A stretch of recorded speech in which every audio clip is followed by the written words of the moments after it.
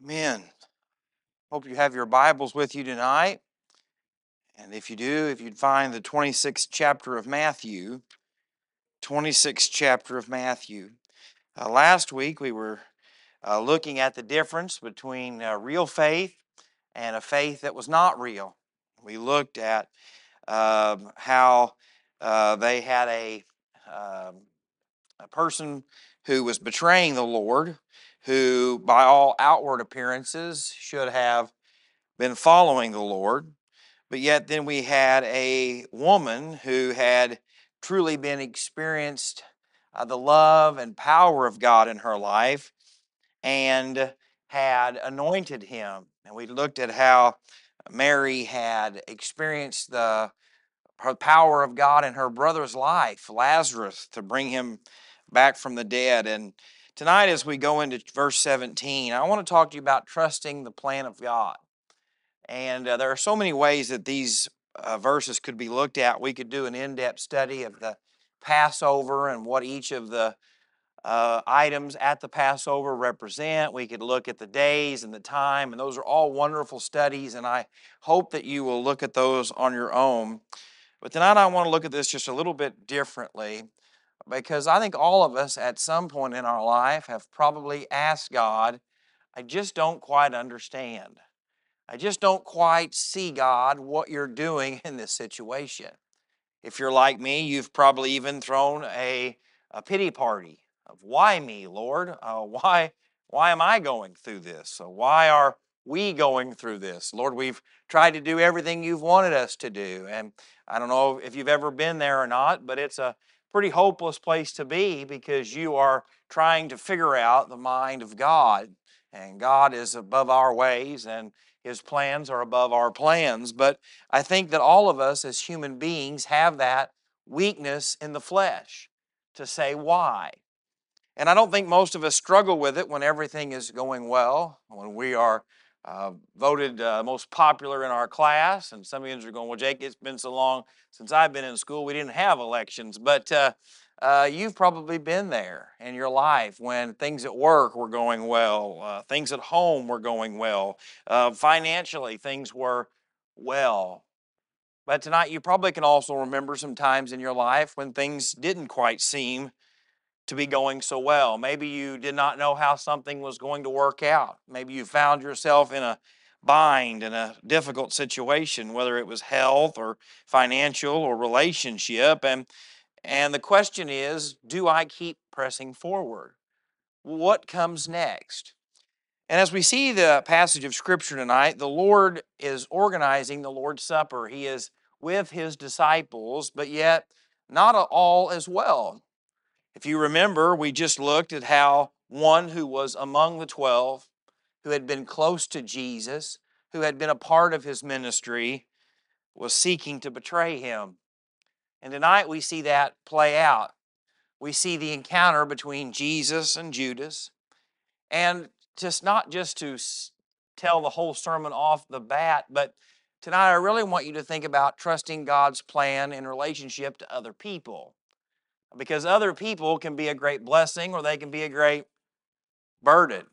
I told someone this afternoon, they said, how are you like teaching the 3 and 4-year-old Sunday school class? I said, I love it. I said, I thoroughly enjoy it, probably more than dealing with adults. And the reason is kids make mistakes, adult makes mistakes. But when you ask a kid about it, they will usually say, I did it. And even if they don't do it the first time, after a little bit of a inquiry, they confess. Adults can harm you, wrong you, do things to you, and smile on their way out the door. There's just something about a child and the innocence of their mistakes. And so tonight I want to talk to you about trusting the plan of God in the difficult relationships that you face. You say, well, Jake, I don't have any difficult relationships. Don't have anybody I have a problem with. I just cut them out of my life. I move on without them. Well, I hope that is the case, but it might be that you are the difficult person in this story. So tonight, if you would pray with me, we'll just go right through it. Father, tonight I pray that you would help each and every one of us, Lord, to hear from you. Lord, I ask that you would forgive me. Lord, tonight you know that I am not able, not capable of doing the task that you have called me to do. And so, Father, I pray that you would speak, that you would move. Father, I pray that your Spirit would be involved in all that is said and done in this place tonight. Father, I pray that you would forgive me of anything in my heart, my mind, Lord, that has disobeyed you, that is rebelling against you, that I might do your will tonight. Father, we ask that you would be honored and glorified in all that is said and done. And I ask it in Jesus' name. Amen. First thing I want to show you tonight, if you're taking notes, and I hope that you will, is that Jesus organized a meeting with a purpose. Jesus is doing things according to a purpose and a plan that had been established, that had meaning behind everything that he was doing.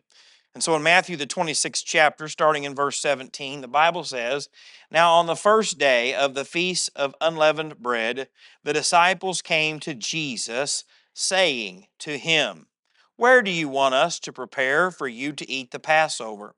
And he said, 'Go into the city to a certain man, and say to him, the teacher says, my time is at hand. I will keep the Passover at your house with my disciples.' So the disciples did as Jesus had directed them, and they prepared the Passover." Now we as non-Jewish people look at this and really begin to think this is a big deal. This is something that's very special. But you have to remember, while that is the case, Jesus would have observed the Passover every year that he was alive. The disciples would have went through this same motion every year. They would have prepared the food. They would have found a place. They would have got all of the elements in order. And so tonight, while we see this going on, we need to know a couple things. One, this was a special event in the time of the Jewish person, because everything about Passover passed back to the idea that God had delivered them from slavery and bondage. And anytime God really wanted to get a hold of his people, he always referenced back to, "I am the God who delivered you from the Egyptians. I am the God who took you out of slavery and bondage and brought you into freedom and brought you into a land and brought you into all of these blessings." And so the significance of it is not lost. But yet, if you are a disciple following Jesus, and Jesus begins to tell you, let's get this done, it's not that big of a deal. It's something you've done, it's something you've been a part of, and let's all be honest. The longer we are saved, the more we take for granted. We take for granted the opportunity to worship. We take for granted the opportunity to be in Sunday school. We take for granted the opportunity to serve, not because we don't care. We know that we care, we know that we should, but let's just be honest. The longer you do something, the easier it is to get in a habit. Same thing can be about marriage. Right? When you were first dating, you were going out on dates and you were doing sweet things and kind things, and you were really trying to make them believe that you were not as bad as you could be, right? That they really could do worse. But after you're married, and the longer that you're married, sometimes those things begin to fade. Sometimes those things that you did to go above and beyond begin to fall by the wayside. And so when we look at this tonight, we need to understand that while these men were doing what they were supposed to do, Jesus had something bigger in mind. Jesus had a plan that he was going to go through this, and it shows us there in verse 19.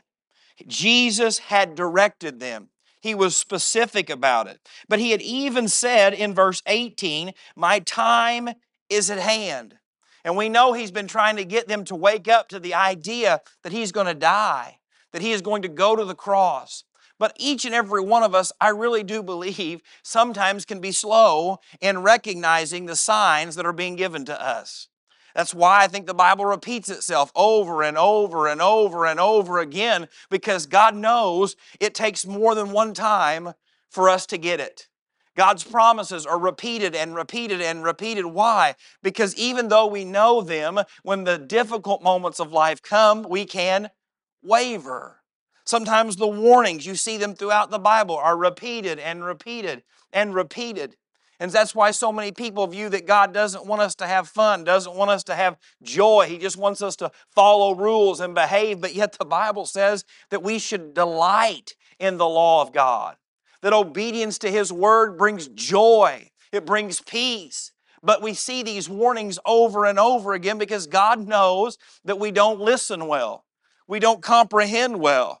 And so Jesus organized a meeting that seemed like it was like any other, but had great plans in store. And sometimes in your life and in mine as Christians, we go through the motion thinking today is going to be just like yesterday. This Sunday will be just like last Sunday. This Sunday night will be just like next Sunday night. And what we don't realize is that God has something special in store. God has something wonderful in store. You say, well, Jake, I'm just running to Food Park to get a few things. It's just in and out. I didn't even put my makeup on, didn't put my hair up. I like to go to the store in my bib overalls because no one knows me, and I can go in and out, and everybody's like, I don't know that guy. And I'm like, hey, hello, how are you? And this is so important because you never know the encounter that God might want you to have with that young lady that's checking you out. You have no idea how God might want you to reach out to that person that cut you off in the parking lot and took the good parking spot and sent you to the back.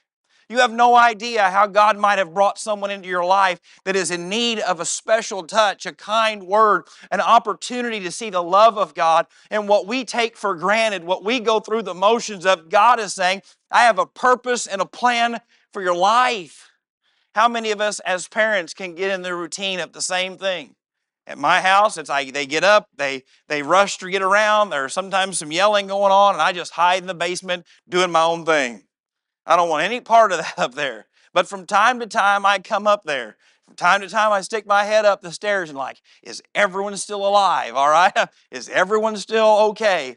But why? Because I want to go up there and just remind them that, hey, I love you. I hope you have a wonderful day. I hope things go well for you. But on the rare occasion, it doesn't happen very often that I sub at my children's school, I get to take them with me. And so then I get to be involved in the process of what it looks like to send all of those children to school. And as I'm driving to school, I always try to remind them, God has a purpose for you. God has a plan for you. God wants to use you. God wants you to make a difference. And you say, well, Jake, they're kindergarten, first grade, third grade, and sixth grade. And it doesn't matter. God has a purpose and a plan. Our Sunday school lesson today was about a 7-year-old king in Israel and how he loved God and turned to God, and the people turned to God. And so if God can use a 7-year-old king, He can use you. He can use me. Psalm 33, the 33rd Psalm, verse 11 says it like this: the counsel of the Lord stands forever, the plans of His heart to all generation. You have to believe that you are not an accident. You're not here by chance. You're not here just because you wanted to be, but God has something in store for you. Same way that I have to believe that when I preach God's Word. I don't know who's going to be here. I don't know who is going to show up for the first time, but I have to believe that God's counsel stands forever. I have to believe that God has a purpose and a plan for people, and the Word of God is what they need to hear, and that's what I must deliver. And I pray that God will use it for His glory. And so tonight I want to encourage you that Jesus organized a meeting with a purpose. Second thing I want to show you tonight is Jesus shared truth and faced betrayal. Jesus shared truth and faced betrayal. Look what it says in verse 20 through 25. When evening had come, He sat down with the 12. Now as they were eating, He said, assuredly I say to you, one of you will betray me. Now while we know that someone is looking to betray Jesus, the disciples are hearing about this really for the first time. And while we know what happens, for them, can you imagine it? The 12 of them had been with Him. They had walked with Him. They had talked with Him. They had witnessed what He had done. And here He is telling them, one of you will betray me. One of you will turn on me. And look what it says in verse 22. And they were exceedingly sorrowful. And each one of them began to say to Him, Lord, is it I? And I know there's a lot of preachers and commentators that like to really bash on the disciples and for their lack of faith and for their stubbornness and for their many weaknesses that we see through the Bible. But what we see here is a genuine love for God. It bothered them. It broke their heart. And they wanted to know, is it I? You see, friends, I believe our church needs a little bit of that. A little bit of that humility that says, Lord, what's in my life that shouldn't be there? God, how have I failed you? God, how have I wronged someone? God, how have I strayed from where you want me to be? God, what is it in me that needs to change? And I believe when that dose of humility happened to them, and it happens to us, that God can use us for His glory. He answered and said, he who dipped his hand with me in the dish will betray me. Some people think, well, Judas must have had his hand in the bowl at the same time. No. It's a general statement saying someone that has ate with me, someone who is close to me, someone who everyone thinks trusts me. It's a genuine thing here. The Son of Man indeed goes just as it is written of him. But woe to that man by whom the Son of Man is betrayed. It would have been good for him that that man, if he had not been born. Then Judas, who was betraying him, answered and said, Rabbi, is it I? And he said to him, you have said it. There are a couple things I want to show you from here. Judas had convinced them all that when Jesus said someone was going to betray him, that they didn't all look and go, it's got to be that guy. Because if you knew something bad about someone in this church, or you heard a rumor but didn't know the name, some of you would start thinking, I bet it was so-and-so. You know how they are. You know what their family's like. You saw them when they were there. But Judas had convinced them so much that when they were confronted with a betrayer, that none of them looked at him. Friends, it's a clear sign that you can sit in church, you can look like a Christian, you can talk like a Christian, everyone can think you're a Christian, and you can be lost and on your way to hell. And friends, I want you to see this tonight because as this unfolds, I would be thinking, do they know it's me? I would be the first, I'd be like, I did it! But what we see here is the love of Jesus for Judas. I believe He's giving him another opportunity to repent. Another opportunity to admit, yes, Lord, it's I. It's me. I have sinned against you. But what we also see here is that Jesus was betrayed. And let's be honest, most of us, if we were Jesus and betrayed by our closest friend, would quit immediately. We would quit. We'd quit coming to church because someone had offended us. We would quit spending time with someone because they had failed us. We would quit speaking to someone because they had hurt us. Psalm, the 27th chapter, verse 1, says it like this. The Lord is my light and my salvation. Whom shall I fear? The Lord is the strength of my life. Of whom shall I be afraid? You see, tonight, if you want to be used by God, you need to know something. You are going to be betrayed. You will be hurt. You will be lied to. You will stand for Jesus, and others who are supposed to stand with you will not. And friends, what we see from Jesus is, even though He knew the betrayer, even though He knew what was going to happen, He still had this conversation anyway. Most of us, if we knew the betrayer and we knew the situation, would just act like it never happened. Didn't see it, didn't hear it, don't know of it. But Jesus shared the truth and faced betrayal. Tonight I want to ask you, what have you stopped doing for God because of someone else? Now let that sink in for just a moment because it's not going to be pleasant. What have you stopped doing for God because of someone else? How they've hurt you, how they've failed you, how they've let you down. Because if I'm Jesus, I could just say, well, I'm not going to the cross. These people don't even appreciate it. Judas has betrayed me. I don't need this. I'm the King of Kings and Lord of Lords, the great I am, the Alpha and the Omega. You say, well, Jesus was God and it didn't bother Him. Well, the Bible says that Jesus wept.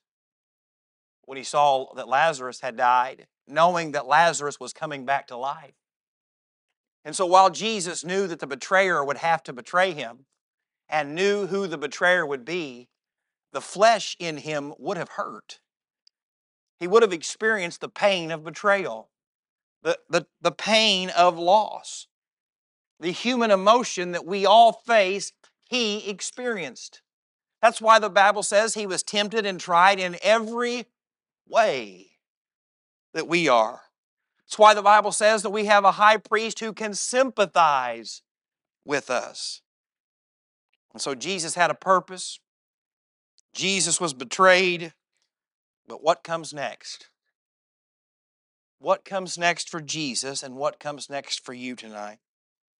Last thing I want to show you is Jesus continued with his ministry even though he was betrayed.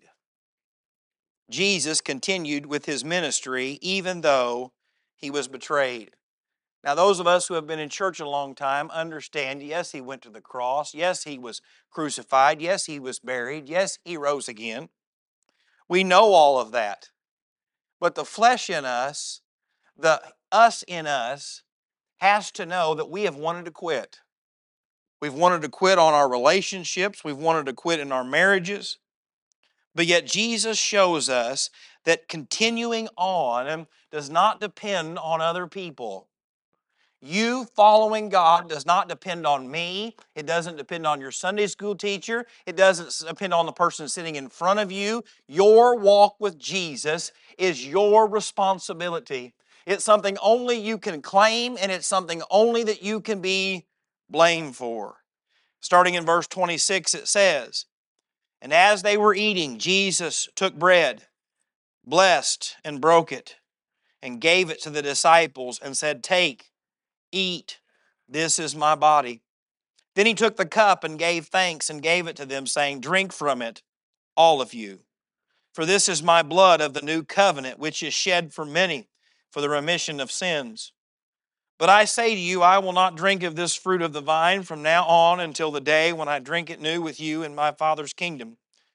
And when they had sung a hymn, they went out to the Mount of Olives." You see, tonight I want to ask you this simple question. What is hindering you from being what God wants you to be? What is hindering you from being the husband that God wants you to be?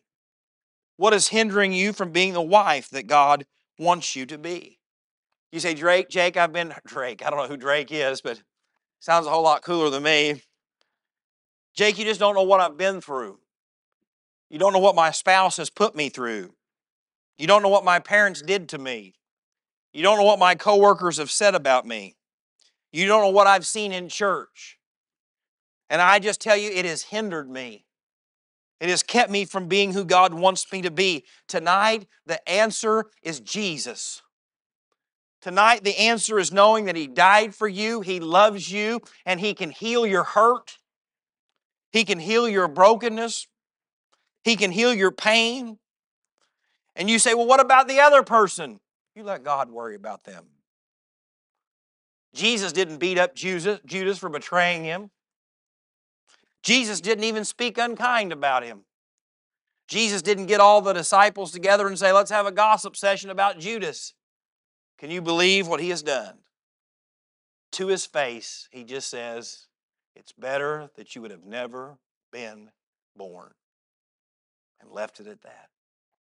I don't know about you, but when I'm betrayed, I can't leave it at that. I stew over it. I think about it. I get angry about it. I avoid driving by people's houses because it makes me madder. You say, oh, Jake, I don't have that problem. That's all right. Bless your soul. Why? Because it hurts. It's painful. It's difficult. Listen to what Jeremiah, the 12th chapter, says in verses 5 and 6. Jeremiah was preaching to the people he loved, but they would not listen. Jeremiah was preaching to a group of people that he wanted to turn and to repent and get right with God. And listen to what it says.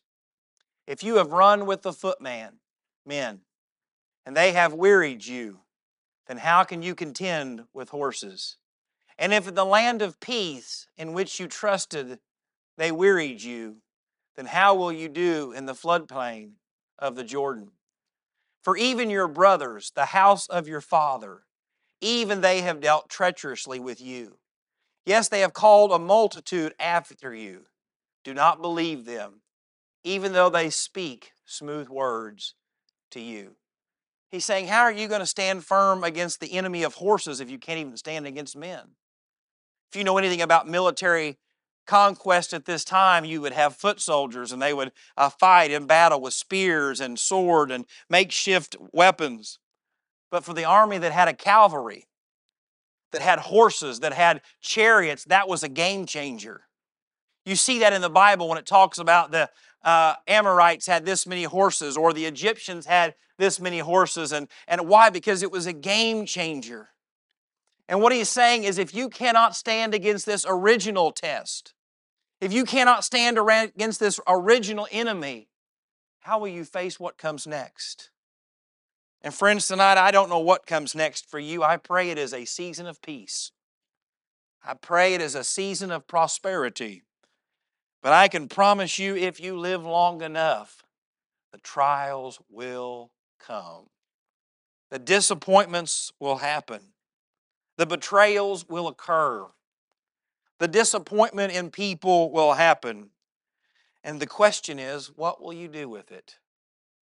How will you handle it? What will cause you to lay down your sword and quit fighting?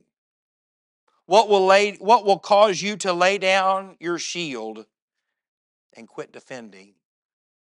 Our church, like every other church, is full of members who have no desire to be a part of God. My attendance sheet that I have, that Selena gives me every week, is full of people that never show up. What is it that causes them to quit fighting, quit serving? Some of them have good points probably. Some of them say, I didn't like the joke Jake told. Or I didn't like the fact that he got angry with his kids. The other day at the ball game, my kids were sitting with a family and they were misbehaving. And all these people are crammed into this little section there at the ball game. And I looked up and said, if you don't behave, I'm going to spank you in front of all these people. They just looked at me and laughed. But I can tell you a few of them people said, oh, did you hear that preacher talking about spanking his kids? Boy, he seemed kind of angry when he said it, didn't he? Friends, I want you to know something. It don't matter my failures. It won't be enough on the day of judgment. No matter what anybody has done to you, it will never be enough to have to tell Jesus that I couldn't be who you wanted me to be because of them. Well, God, I loved you, but I didn't like your church. God, I loved you, but I didn't love the preacher. God, I loved you, but I didn't love my Sunday school teacher. I ask you tonight, will you continue regardless of the opposition? You say, well, Jake, what does that mean for us as a church? I have no idea. But the question is, will you be committed no matter what comes? Will you be dedicated to the things of God no matter what happens? You say, I'm involved, I'm plugged in, I'm going to serve, I'm going to be the one that when this church needs something, I am there. They can rely on me. Because friends, like Jeremiah is telling us from the Lord, the enemy is not growing weaker. Satan is not doing less. The Bible tells us it's going to get worse before it gets better. And we are watching it in our own country, the hatred for the things of God. Someone recently told one of our staff members, is it even appropriate for a preacher to be in a school? They came from a bigger city and that was what they thought. Separation of church and state. You say, well, Jake, we live in a small community. People still think the same way we do, act the same way we do. Why is it that less than 8% of all churches in America meet on Sunday nights? Because it doesn't matter. You say, well, I like Sunday nights. I'm glad. Some of you say, I come just because we have it. I'm still glad. You say, well, Jake, well, we believe that you ought to obey your parents and you ought to make a difference in your community and you ought to be a good citizen and you ought to live out your faith. Why is it that cities like Chicago, Atlanta, Houston, Portland have record numbers of murders? Because the Bible says that lawlessness will abound. Parents, I want you to know something. You might not think that your kids are being influenced, but you open their phone and look at it. The movies they watch, the things they listen to, the conversations they have. When I was in the 5th grade, I was so scared of girls, I wouldn't go to a dance. Never would have dreamed of it. And then in high school, I just couldn't get a girl to go to the dance with me. But when I was a kid, I've had my 2nd grader come home talking about how a girl in her class wants to kiss and like another girl in her class. You say, well, Jake, that's the exception. No, I'm telling you, these kids are being pushed and indoctrinated to the things that hate God. And if you think it's hard to stand for Jesus now, it's only going to get difficult and more difficult. And so tonight I encourage you, what's going to be the straw that breaks the camel's back for you? The preacher preached on money for the 2nd week in a row. That's it. I'm done. Preacher mentioned homosexuality 2 Sundays in a row. That's it. Preacher's really been meddling in my business in these Sunday morning sermons. I've just had enough. Someone didn't speak to me in the lobby today. I've had enough. I just want to encourage you tonight to commit. Lord, it doesn't matter what anybody does, I'm going to follow you. Lord, it doesn't matter what anybody says, I'm going to trust you.